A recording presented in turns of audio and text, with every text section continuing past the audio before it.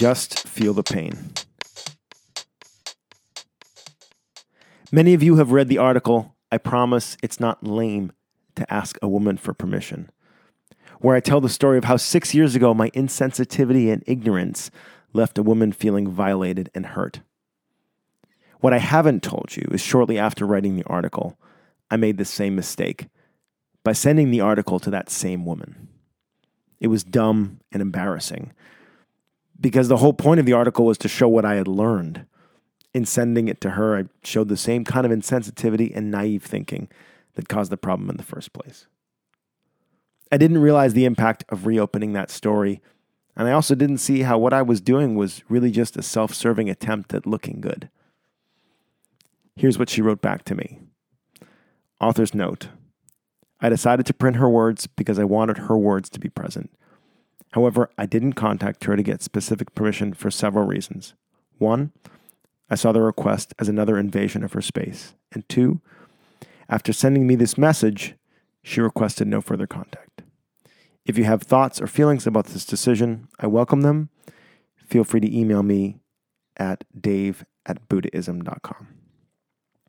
Quote, Dave, congratulations on your journey of self-discovery. Allow me to give you some deeper insight.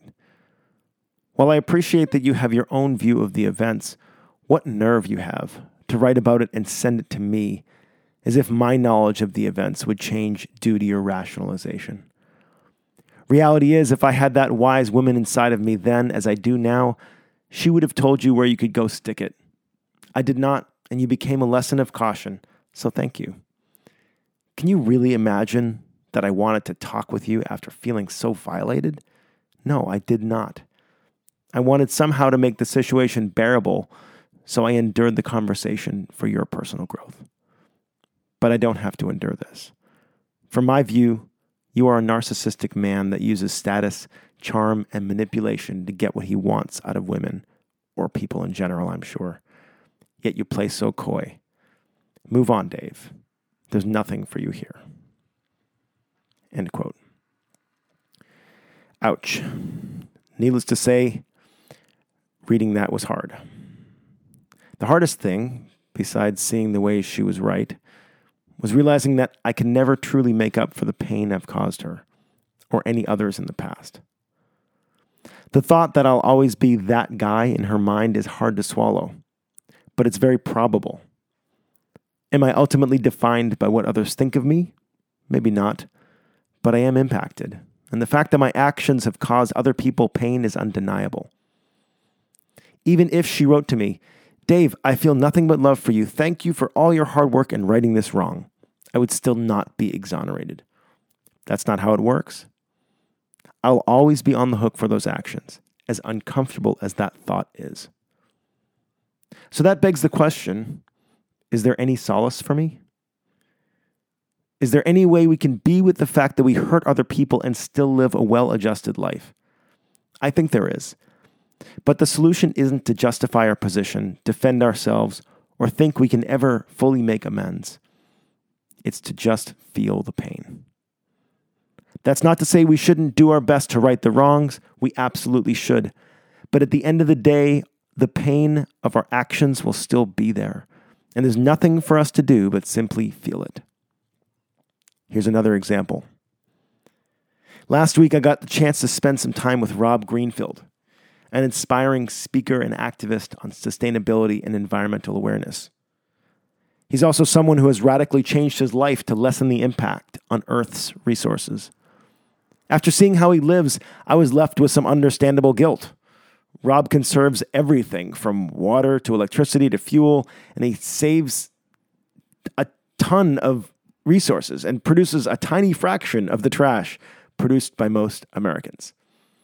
As I returned to my normal life, I vowed to make some changes, but I was also faced with the reality that even if I did everything I could, I would still be wasting some resources. Even someone like Rob, who has gone far beyond most of us in his efforts to conserve resources, still flies in planes occasionally, still wastes water, and still produces some trash. How could I both do my best and accept that I'm not perfect? My answer was the same as before. Don't try and rationalize it, defend it, or justify it. Just feel the pain of being wasteful. What we may not see until after we accept our feelings of guilt is that pain can also be a positive influence.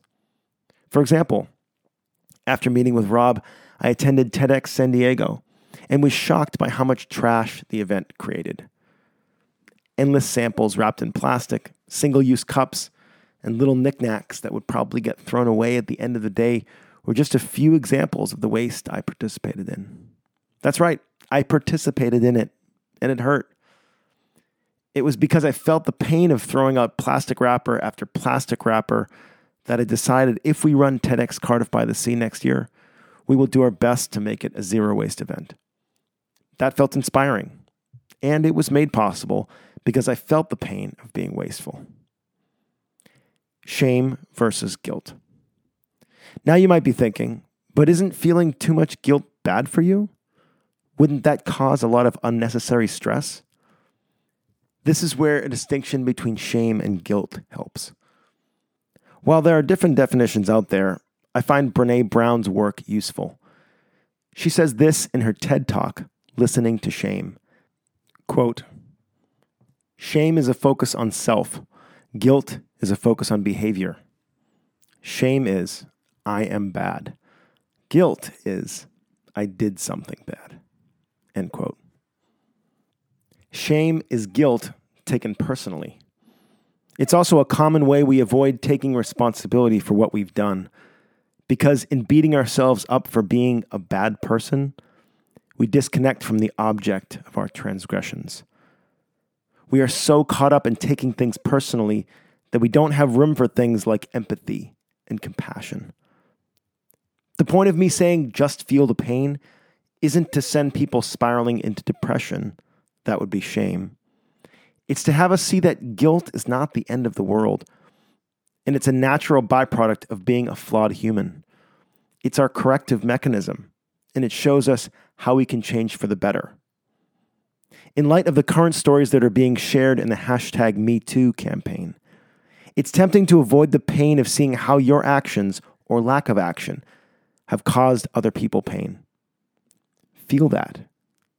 It's all right. Walk toward the gun. Notice that you're still alive, and notice that it's good for you to acknowledge that you aren't perfect. We will never change until we first accept the parts of ourselves that need changing.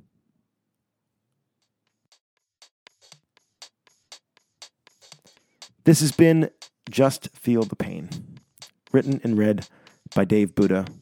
This is from the website Buddhism.com. If you're listening to this on the website, you should know that this is a podcast. And if you dig podcasts, you can go over to iTunes and subscribe to it. And new articles are coming out every Wednesday. If you're not a member of the email list, so if you're listening to this and you don't get the emails every week, you should know that I do a lot of cool things on there. I offer free coaching, maybe like 3 or 4 times a year. I just go out and offer my calendar for people that want to talk to me about things. I do fun giveaways, and I email the articles every week, so you get it right when I publish it.